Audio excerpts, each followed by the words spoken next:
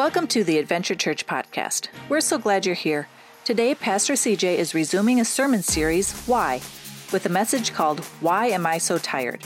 Have you ever asked yourself that question? When we become tired, we become a target for the enemy to pick on. When we come to Jesus, we will find rest, strength, and help for all the things life throws our way. We hope you enjoy this message. Left off. And a couple weeks ago, we talked about this, and maybe this related to you, is that why do the wicked or the unbeliever always seem to be prospering? How many of you remember we talked about that? We talked about why does the wicked or the unbeliever always seem to be prospering? Why do they always seem to be advancing? And here I am as a believer. I'm a lover in the Lord. I do all the things that God's called me to do, but yet I always seem to be going backwards. And we always have these questions and things that we balance. Lord, I'm a believer. I love you. I serve you. I honor you. But my neighbor next door, man, they got a great house. They got a great job. They got cars. They got this. They got that. And they seem to be prospering. Why is it with me? But I always learned this to be true, that what they have now is only temporary. As a believer, our things are going to be eternal. You see, the Bible says what we are going to obtain eventually when Jesus comes to take us home is going to be things for eternity, things that are going to last forever, where moth and rust and thieves don't break in and steal. So what they have now is only temporary as an unbeliever. But as a believer, what we have for now on and for eternity is going to last forever. There is no expiration date on the things that God has in store for each and every one of us. So I want to encourage you that don't give up. And we talked about this a couple weeks ago. Remember, God has set, which means singled out, that day of judgment has been chosen. That God has set a day that each and every one of us, unbeliever as well as the believer, is going to stand before the judgment seat of Christ. And they're going to either hear two things. Well done, thy good and faithful servant, which is you and I, the believer of Christ, who has accepted Christ as our Lord and Savior, who has been walking in obedience to Christ. He's going to say, well done, thy good and faithful servant. And then he's going to say, go to the place that I have prepared for you. So everything that you don't see physically, God is doing supernaturally in the heavens. He's making, he's rewarding, he's getting your place ready for the greatest reward, the reward that doesn't break in or thieves break in and steal, or moth doesn't come in and corrupt. And so God is preparing for you. So when you hear those words, well done, thy good and faithful servant, what also is going to happen, the angels in heaven are going to rejoice, and they're going to applaud and be excited, because you, another one, or you have been brought home, and another one's been brought to the kingdom of God. But the wicked or the unbeliever, who you think is prospering, who is separated from God, their situation is going to be horrible. Can you imagine where they go? They're going to hear these words: depart from me, I never knew you. I don't know about you, but that's kind of scary, because being in the presence of the Lord, there's fullness of joy, but a separation from God, the Bible lays it all out. That if you're separated from God, there's going to be a separation, eternal darkness, a weeping and a gnashing of teeth. When there's a separation of God, there's that void, or there's going to be an emptiness in that person's life for eternity. There's going to be that place. But here's what's going to happen. When you and I hear the words, well done, thy good and faithful servant, the angels are going to applaud. But when the unbeliever or the wicked, when they stand before the judgment seat, Jesus is going to say, depart from me, I never heard you. And there's going to be a silence. Can you imagine that? A silence? When you and I walk into a baseball field or on a football field, or we go to a game, man, there's all this excitement. There's all this energy, man. You're cheering for your team. And when I went to the Super Bowl there in Dallas, man, for the Green Bay Packers, it was amazing to see all those cheeseheads, the excitement, the thrill, the energy that was there. Man, it was exciting. Man, you just want to jump onto the field and play yourself, because, man, there was so much excitement. But can you imagine when you stand before the judgment seat of God and you don't know Jesus? There's no applaud. And when Jesus reads those words, all of a sudden, automatically, your instincts will kick in as an unbeliever. Something's wrong. And those instincts will tell you that maybe when Pastor CJ said this, or maybe when my neighbor told me to accept Jesus, or maybe when my neighbor told me that, man, give Jesus an opportunity, and I avoided that and I walked away from them, maybe they were right. Can you imagine that void? But listen to this. The wicked will be punished, and the believer will be saved by grace and applauded for their works. You pray for the wicked or the unbeliever, but you must also take care of yourself. So our responsibility as a believer in Christ is that we have to pack our bags and be ready so when Jesus comes to take us home. Amen? You ever heard that song, Leaving on a Jet Plane, Don't Know When I'll Be Back Again, right? We have to pack our bags and be ready for when Jesus comes to take us home. But today, I want to talk to you something about very crucial that I see that the enemy loves to do to each and every one of us. Have you ever said this before? Why am I so tired? Come on. Why am I so tired? The other day, I have to be honest with you, when I preached to you, I also preached to myself. So I'm not just preaching to the choir today because this message pertains to me too. The other day, I thought I was really young and spry again, so I went on the softball field, and I played softball the other day, and I mean, we had fun. It was great. We only had 8 players. We were supposed to have, more than 8. I think we have 11 when you play softball, 10, whatever it is. We didn't have a third baseman. We were missing an outfielder, so we were empty-handed. We were short-handed, and we were playing good. Matter of fact, Phil, he's a good player. So, Macy, you got a good player right there, right? He's all right. But anyways, we were empty-handed. But you know what's so funny? We were down all through the game, but then the 6th inning, we came back, and we were making a really great comeback. I was ready to put on my rally cap and so on and so forth. But then they got up to bat again. We were the home team, so they got the top of the 7th, and they got up and they took the lead again. Before the game was over, they won 12-7. So I went home and I was thanking God. I kid you not. I got in my car. I was so happy, man. Thank you, Jesus. I don't pull a muscle. Thank you, Jesus. I don't got a aching in my body, man. I'm still standing straight up. And I was really, seriously, I was rejoicing until 3 o'clock in the morning. I mean to tell you, 3 o'clock in the morning, my left leg and the back of my left leg, it just grabbed me.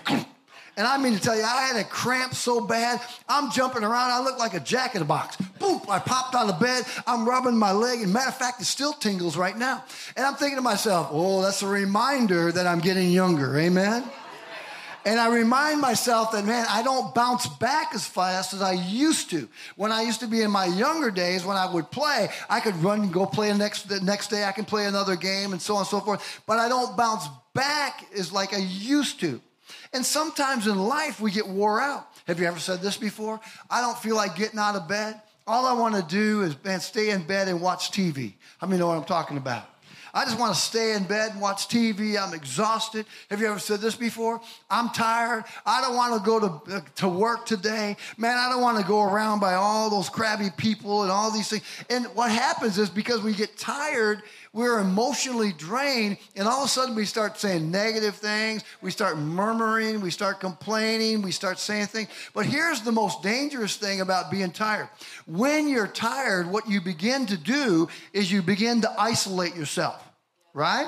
And what happens is when you're tired, you isolate yourself and you pull away from people because people take energy. It takes time. It takes a lot of resources. Man, if you ever have people come over to your house, you are prone to what? Have to entertain, that I have to entertain them. I want to make sure that when they come to my house that they're having fun and that it's not boring. And so what do? You plan, you prepare. What are we going to do when they come? Yeah, you know what I'm talking about? Because it takes energy. And so a lot of times what happens is we get tired. And so because we're tired, we isolate ourselves. And that's what the enemy loves. He loves for you to isolate yourself from the strength that really matters. Where 2 or 3 agree, it shall be done. Iron sharpens iron, so does one man sharpen another. So what happens is many times is that when you get tired, you isolate yourself. And not only do you isolate yourself, you pull away from church, you pull away from God, you pull away from people that really matter, and you feel like you're recharging yourself when really we're supposed to be encouragers to one another as Aaron and Hur were to Moses, lifting up his arms in the midst of his tiredness. But what the enemy wants to do, he wants to isolate you. And when he isolates you, he wants to pounce on you. But I thought about myself, if we are tired physically, I wonder how are we doing spiritually? I wonder how are we spiritually? You see, what really matters is where you are spiritually with God, because everything is centered or should be focused on God. You see, I love the parable or the story of what Jesus uses about Mary and Martha. Mary and Martha, if you know the story, Mary chose what was better. She chose to take time to be with the Lord. But Martha was always so busy. And because she was so busy, she got mad at Mary. And she got not only mad at Mary, but now she was getting mad at Jesus because Jesus wasn't telling Mary what to do. So what happened, there was this clashing, there was this ramming of horns, there was this upset anger attitude that Martha had towards Mary and even towards Jesus. But Jesus said to Martha, Martha, Martha. In other words, it's okay. It's all right. It's okay. Everything's under control. And what he was saying, Martha, Mary has chosen what is better. So in other words, what he's saying, in your day, in your daily routine of life, where does God stand in your priorities? Is God the God of your crisis or the God of the cross? You see, a lot of times what happens with God, he becomes the God of your crisis. That you only go to God when you're in bad situations, when you're in a crisis, when you're in a financial struggle, when you're in a health situation. But where is God when the storm is not there? Where is God when you're going through good things of life? Is that when we put the jar back on the cookie jar and say, I don't need you, God, right now because everything is okay? God doesn't have a date of expiration. God gets sweeter and sweeter as the days go by. But what happens, we only go to God only when it's the God of crisis instead of the God of the cross. And at the cross is where we find peace, strength, comfort, and hope. But the enemy wants to isolate you and take you away from the cross so that you become weak, fragile, and frail and vulnerable to his attacks. Somebody say amen. You see, when you are exhausted and wore out, you have no energy to stand. How many know that's true?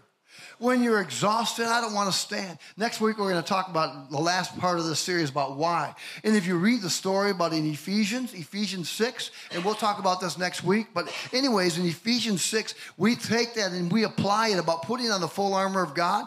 And we think about the first thing about putting on the armor is about what? Get ready for battle. But you know what? Really, it's not about getting ready for battle. It's about getting ready to stand. When you have done everything you can, then what? Stand. Because in your weakness, he is strong. And when you get ready, God gets ready to pour. You see, God, listen, you got to get this in your heart.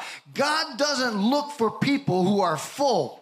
He looks for people who are empty. When people come to God who are full of themselves, full of pride, full of confidence, full of who they are, I can do all things through myself. God doesn't look for that type of person, but God looks for people who are empty so that he can pour into them to make them stronger, make them fresher, and make them better in their life. So when you go to God, don't go to God full of yourself, full of pride, because pride cometh before a fall. God said, listen, you come to me empty and I'll fill you up. Amen? And so listen, one of the biggest strategies that the enemy loves to use is to get us so busy that we become spiritually dead. How many know I'm talking about? We become so busy that we become spiritually dead. That's a weapon that the enemy loves to do. Listen, the enemy's way of getting us busy makes us feel important. How many know that's true? Makes us, hey, I'm busy. And therefore, because I'm busy and people want my attention, they want my time, they want my thoughts, they want all these things, it makes us feel important, but yet alone, it's draining us. Boy, did I've learned this one firsthand. I learned that if I wasn't taking my time in being with God, I was being zapped. And when we were in Burnsville, we had our main campus and 3 other site campuses and 3 other churches, 17 people on staff. And what happened with me, because I was busy and traveling that year, I put over 100,000 miles on, I was getting empty. And here's the funny thing about the enemy. He does things subtle. He does things subtle. Isn't that exactly what happened to Samson?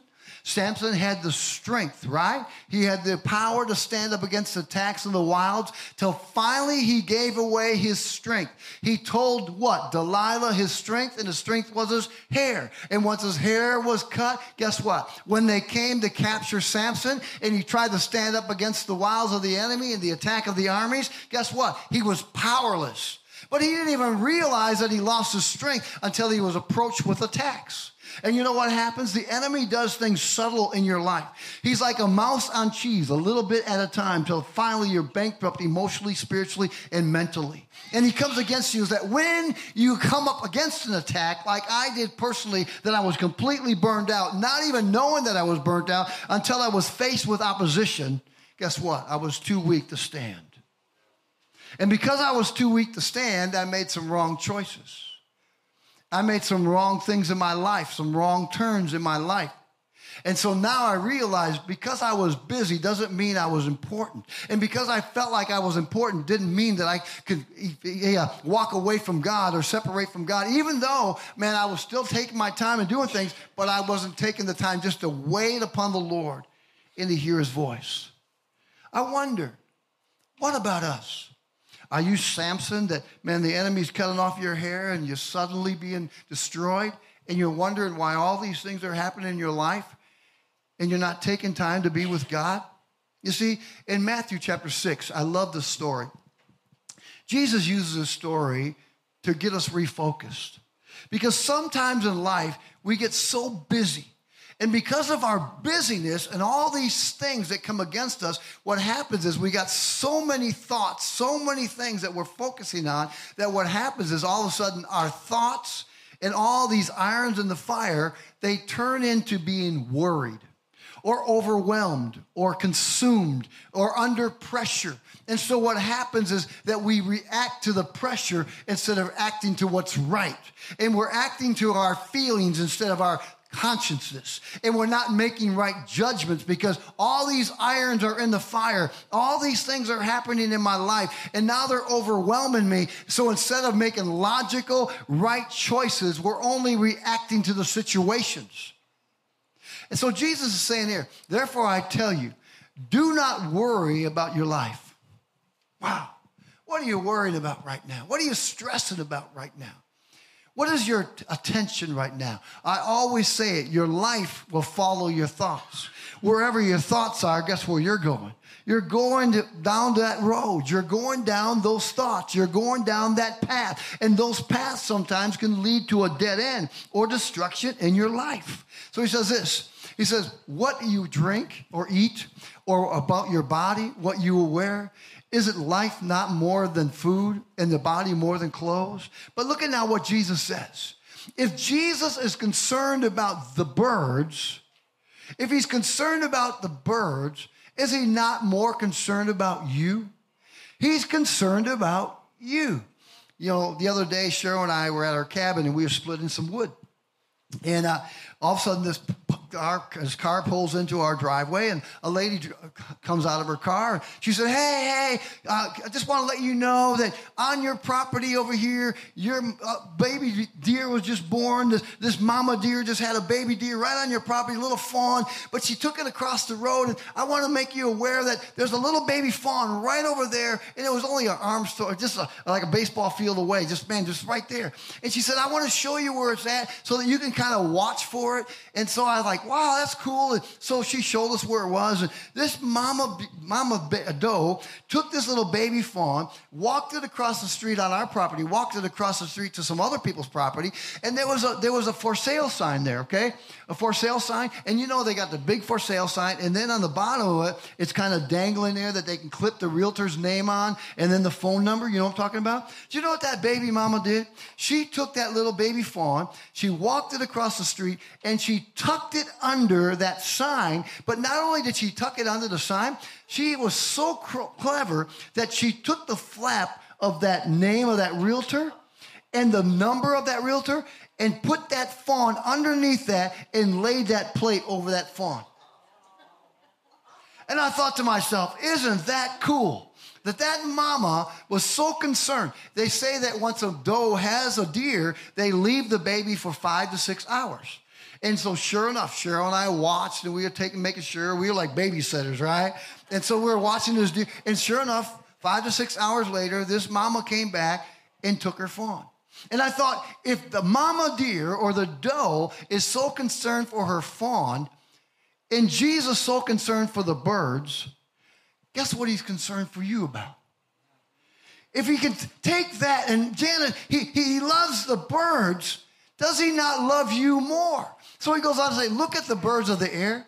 They do not sow or reap or store away in barns, and yet your heavenly Father feeds them. Are you not much more valuable than they? In other words, God gave his life for you because he loves you. And not only does he love you, he wants to provide for you. He wants to guide you. He wants to direct you. And he wants to protect you all the days of your life. But what happens is if you isolate yourself from God or you pull away from God, you're pulling away from the source or the strength of your life to carry out the journey in this life. And so what God is saying to you, listen, what matters most is that you seek me first. And then he goes on to say, watch this, I love this.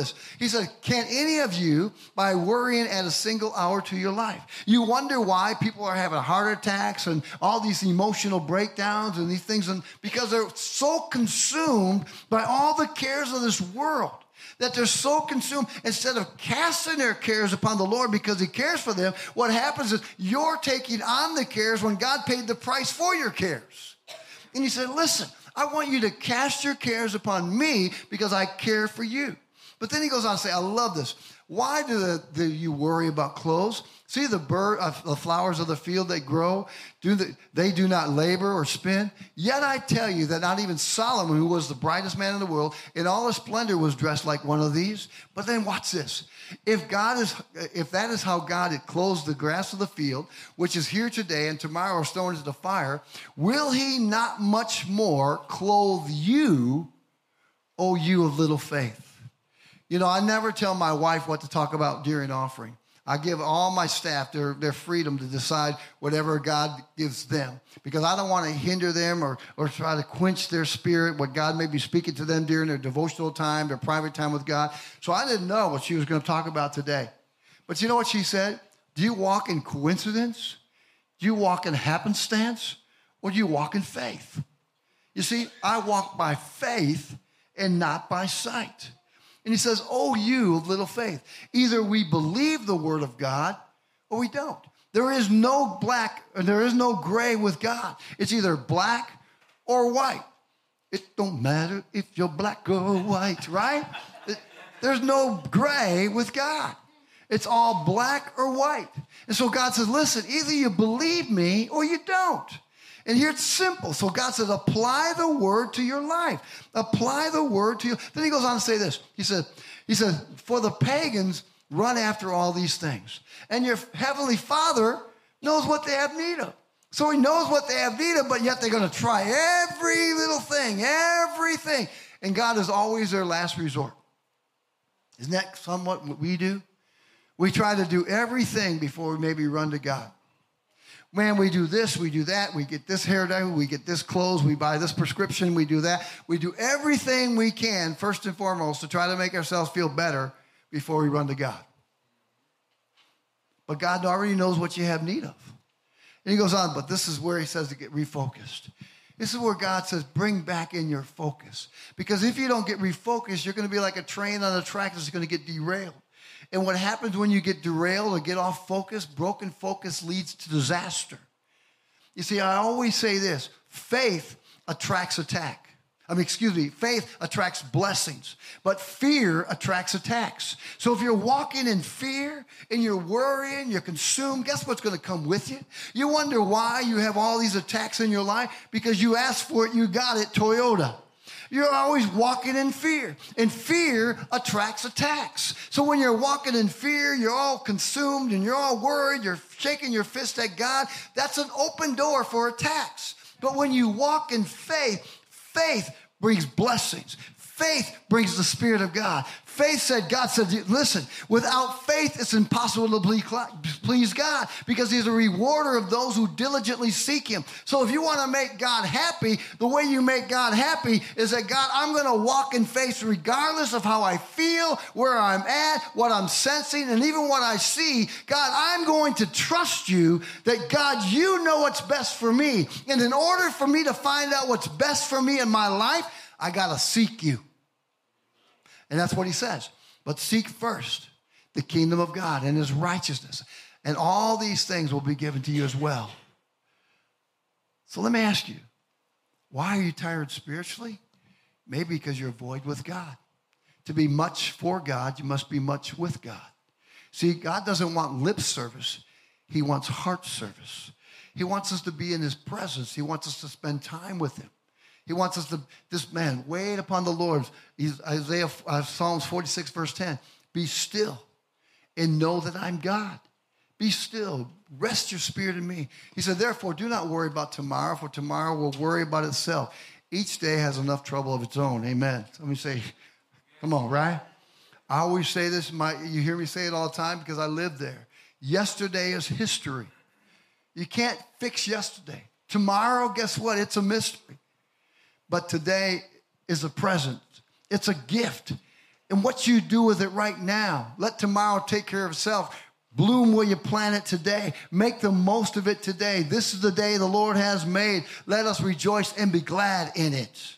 That God, I'm going to rejoice. You say, listen, are you troubled in spirit? Are you troubled in spirit? He was too. Are you anxious you could die? He was too. Are you overwhelmed with grief? Guess what? He was too. One of my favorite addresses in the Word of God is Hebrews chapter 4. I love this. He gives us a prescription or the antidote for your problem. And I love it. He said, therefore, since we have a great high priest who has ascended into heaven. What's he doing there? He's making intercession on our behalf. He's sitting at the Father. And every time you go to him, guess what he's doing? He's going to the Father. I see Quinn. Man, Quinn is praying, God. He needs help. He needs a situation. He's interceding. He's ascended to heaven.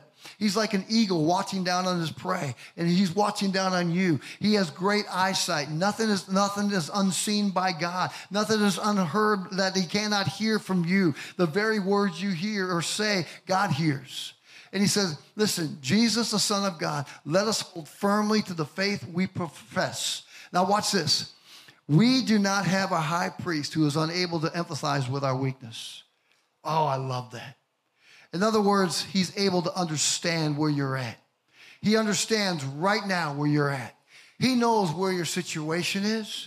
Then he goes on to say, then let us approach God's throne of grace with confidence so that we may receive mercy and find grace to help us in our time of need. Do you get that? So God understands you. And not only does he understand you, because he understands you, he wants you to go to him in confidence, knowing that if you come to him in confidence, like he said in Hebrews chapter 10, verse 17, if you don't throw away your confidence, it'll be rewarded to you. He wants you to come in confidence, that when you come in confidence, he understands where you're at. If you go to a doctor and your hand is hurting, you don't tell the doctor that your foot is hurting. You tell him your hand is hurting. And then he begins to examine your hand, and he begins to find a remedy for your hand or your problem for your hand. And he tells you, do this, do that, and the other thing. And he mends you. It's the same way with God. He knows what you have need of before you even ask or fathom. And God wants you to do is just come to him and ask. But when you come with confidence of knowing that God understands you. He's a specialist. He's not just a foot doctor or an eye doctor or a hand doctor or even a brain surgeon. He's a specialist over everything. He knows the head and he's not the tail. He's the top and not the bottom. He's the lender and not the borrower. God is above all things that you face in your life, and therefore he understands every circumstance, every situation that you go through in life. But you have to come to him in confidence that God, you are there for me. Come on, somebody say amen. You see, listen, verse 14, hold firmly to the faith when you feel like quitting. You feel like quitting right now? You feel like maybe throwing in the towel? Maybe feel like, man, I'm ready to give up? You ever felt like that? I feel like quitting. What is he saying? Hold to the faith. Verse 15, we have a God who understands our weaknesses, our exhaustion, and our situations in life. You say, well, what do you mean we have a God who understands that? The Lord will never ask you to do something he himself wouldn't do. Even though Jesus is God, he's a third part of the Trinity, God the Father, God the Son, God the Holy Spirit. Do you know he recognized his body? We as athletes, when you recognize your body, when your body's tired or fatigued, man, when growing up playing sports all my life, I always knew if I had shin splints or I sprained a knee or an ankle or whatever, I always knew that when my body was not functioning right, I knew something was wrong. If my shot was off, I knew it was my timing or whatever. I knew that. And Jesus also knew that he had to take time to be with his Father. Jesus would never ask you to do something he himself wouldn't do. In Mark chapter 1, verse 35, look at what he says. Early or very early in the morning, Jesus is laying the ground for you. Very early in the morning, while it was still dark, before anybody got up, because busyness of life, he didn't want to be distracted. He didn't want to be pulled away. He didn't want to be enticed to be taken away from what really mattered. He didn't want to be a Martha. While it was still dark, Jesus got up, left the house, and went off to a solitary place where he prayed. Do you think he prayed, now I lay me down to sleep, I pray the Lord my soul to keep? Absolutely not. The Bible said even when he prayed in the Garden of Gethsemane, he prayed that even drops of blood were coming out of his pores. He prayed in anguish. He prayed over pain. He prayed for you and I. He saw our needs because Jesus knew the need that I can't do the work of the ministry or the work of the Lord if I myself don't get refreshed. Then he says again in Matthew 14, verse 23, I love this. He says this, after he had dismissed them. Why? Because people have been taken from them. People take a lot of energy. It's a lot of time to be with people. Man, I just had my grandkids at my house for Memorial Weekend. I loved them when they came, and I was glad when they left. Amen. They wore me out. We had Maddox in our room, man, for 3 days, and it seemed like he had an alarm clock in his head every 3 o'clock in the morning, 3 a.m., and sometimes even earlier. That little boy would wake up, and, man, you can't put out the sound of, nah, nah. And if you leave him longer, it gets louder. I mean to tell you, you think it's an ambulance coming a mile away, now it's at your house. Nah. Be quiet, kid. Nah. It gets louder and louder, you know what I'm talking about? And man, it was driving me crazy. But hey, I was glad when they left. Jesus was the same way. My kids are going to see this. I love you, kids. I love you. Amen. Especially you, Heidi. That's Maddox. He was great. Awesome kid. I even loved changing his diaper 3 in the morning. It was great. Thank you for letting us have him. Amen. I forgot we're on live stream. She's watching. Amen.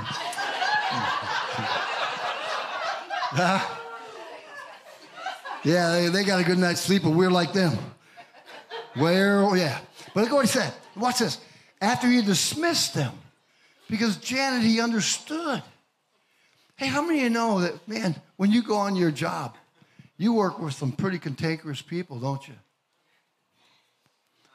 Jerry, you work in the prisons. Pretty tough crowd. But they drain you. Right? If you don't have an alternator to replenish the energy, where's it going to come from? Jesus is the alternator of your life. He said this. He went up to a mountainside by himself to pray. Later that night, there he was alone. In other words, he knew that to be much for God, he must be much with God. He knew that he had to replenish himself. So listen, Jesus said to emphasize. Look at this. To emphasize means understand. He has emphasis. Means to understand and shares the feeling of another. In other words, he jumps in your boat in your situation. He shares the feeling, Pastor Jack, with you. He understands. Isn't that awesome? That he joins with you. He understands, Chris, right where you're at. He knows where you're going. And he says, but all you have to do is trust me. You see, that's why Matthew 11, verse 28 says these words. It says, come to me. You see, you draw near to God, James says. And then what? He'll draw near to you. So how do you draw near to God? You come. You know, if a cow knows when you come off and you yell down in the field, come boss, and they line up, single file, they come up the hill, they walk right to their stanchion because you know why? They know they're going to get fed, They know they're going to get water. They know they're going to get milked. They know they're going to get bedded.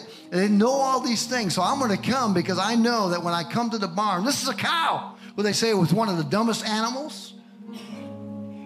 If they're smart enough to come, why don't we come? He says, come to me, all who are weary. Are you weary?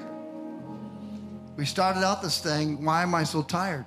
Are you weary and burdened? I will give you rest. Doesn't that sound like a great trade? What a great trade-off. That God says, you come and I'll give you rest. Isn't that what we need a lot of times?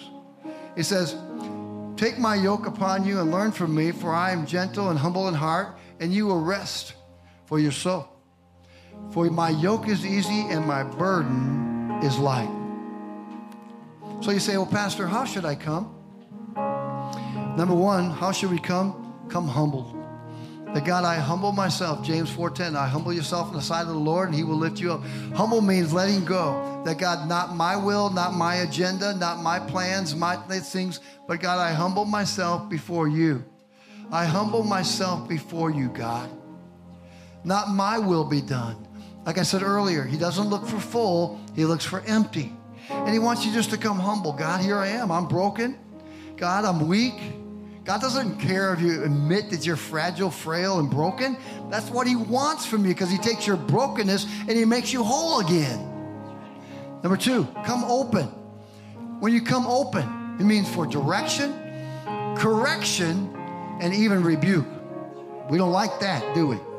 Have you ever read the Word of God and it's speaking right to you and you don't like it? So what do? You turn the page. Well, I don't like that one. Let's speak of something.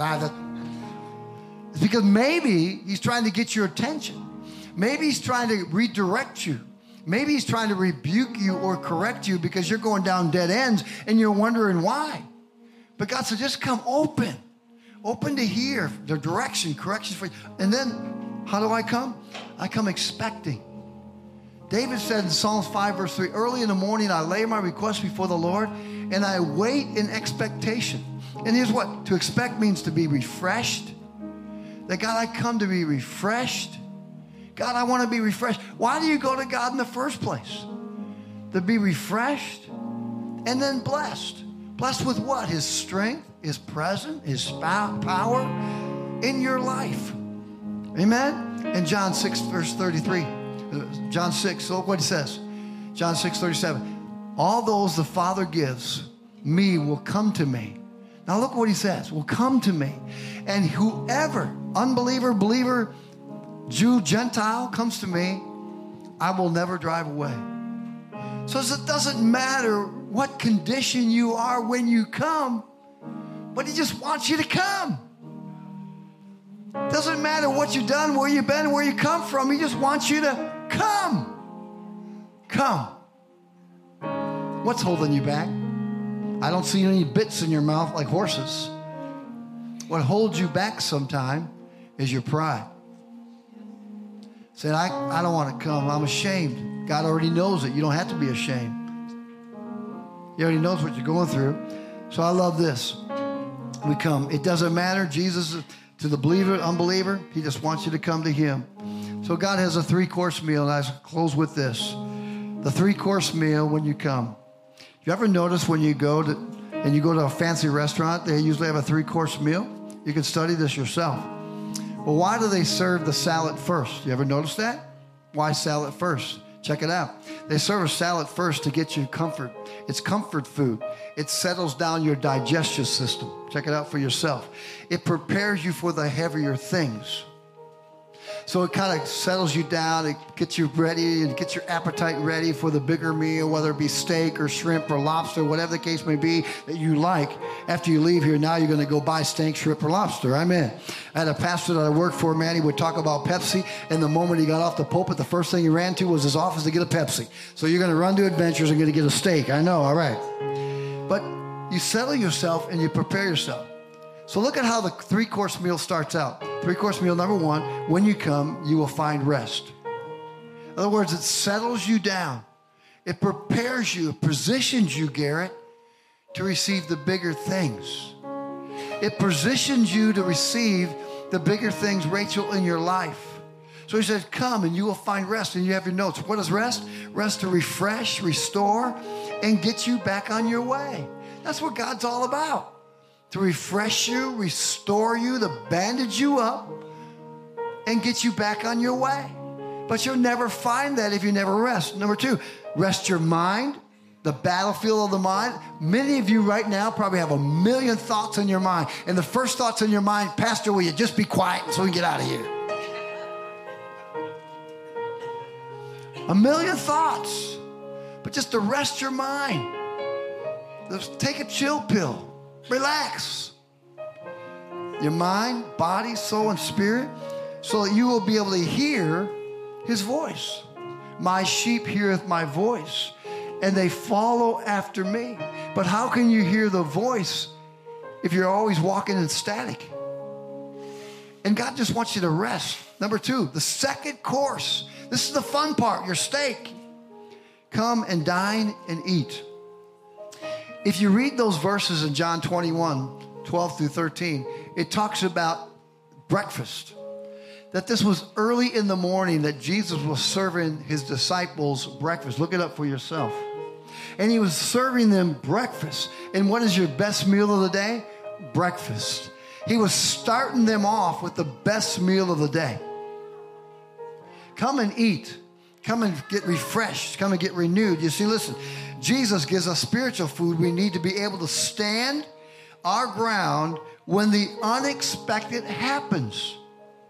How many of you know the unexpected is going to happen in your life? The enemy doesn't fight fair. But when it does happen, guess what? You're ready. Because I've been in the presence of the Lord. I've been at the table. I've been dining at his feet. I haven't been a Martha, but I've been a Mary. So whatever you throw at me, no weapon formed against me will prosper. Because why? Greater is he that's in me than he that's in the world. I'm more than a conqueror through Christ Jesus our Lord. All because of your intimate relationship with God by spending time with him. Without the spiritual food of his word, prayer, and fellowship, we are vulnerable to the attacks or defeat. You are a bullseye for the enemy. He always looks for the weakest one of the length or the weakest one in the herd, and he'll spot you out, he'll single you out, he'll isolate you, and then he'll pounce on you. And then lastly, the dessert. My grandmother always said, CJ, make sure you save your fork. And every time she said that, it was a reminder that dessert is coming. Here's the best part. Why do you think you have water or tea or coffee when you go out to eat? It's to wash it all down. God says, come and drink. If any man is thirsty, let him come and drink, and streams of living water will flow from within him. You ever think about the stream? It washes away the old and brings in the new. Some of us need new. Some of us need a new facelift. Some of us need, just a new challenge, a new excitement, a new zeal, a new purpose, a new plan, but you never find it. You see, listen, without the living water, we are dehydrated and lose our spiritual mass and strength to stand. And I want to encourage you, man, why are you so tired? Maybe you're missing the mark and you're missing what matters most, and that's being in the presence of the Lord. I close. When I first became a Christian, and I didn't even know about being in prayer and reading the word and all these things. I didn't know any about that. I didn't know how to build my spiritual strength and my spiritual mass with God. I didn't know any of that, but I did know this. I knew the song, Surely the Presence of the Lord is in this place. And I would put that song on over and over again, and I'd play it with those big old earphones. I looked like I had Mickey Mouse ears. Remember those big old headphones? Now they got those real streamlined ones. They got the beats and all this kind of stuff. But back in my day, they had those ones that stuck out like that, right? And I'd put those bad boys on, and I'd play that song, Surely the Presence of the Lord is in this place. And my prayer was, God, if you're for real and you're in this place, touch me, give me the strength and the ability to stand strong, to be able to fight off the wiles of the enemy and the temptations that I go through in life. And guess what? Because I stayed in his presence and because I believed, God gave me the ability to stand strong. And I'm still standing today. And I want to encourage you, spend time with God. God's waiting for you. God's waiting for you. He's giving you an invitation. He's waiting for you. He's got a room number, and it's not room 222. He's got your name on it, and he's got a room for you. And he said, will you come? Will you stand with me this morning? God wants you to come. This morning, I believe that God wants to just touch you. He just wants to touch you. Maybe it's time to get refocused again. Maybe it's time to say, God, here I am. I come back home to you. I come back home to you. Father, in the name of Jesus, why are we so tired? Because, Lord, maybe we're missing the mark. Maybe we're allowing busyness, things that seem of importance, pull us away from what matters most. And I pray as we're really embarking in this summer, Lord, that we will remember you first. That we will remember you first in all that we do, because it's you that matters most. Everything will pass away, but your word will stand forever. And Lord, we establish our foundation on your word, your presence, and your spirit. And I pray that you would touch this congregation, that you will ignite us, put a fire under us, fan into flame the gifts and the calling within our lives, that we will become all that you want us to be. Thank you, Lord, for this wonderful, wonderful congregation. Bless them. Put a heart, as David said, as the deer pants for the water, so their soul will pant after thee. Go with us now, I pray, and may your spirit ever be so present. Bring us back tonight as we pray for the sick, Lord God, and believe for miracles. For we ask this in your name.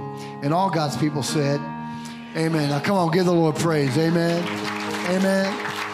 I want to challenge you now. Seek him while he may be found. God bless you today. See you tonight. God bless you. Thank you for listening to this week's message from Adventure Church. Would you consider a financial gift to help support this ministry? Giving is simple and safe. Just go to our website, www.adventurechurchsiren.com, and click on the Give tab. Thank you for your generous gift.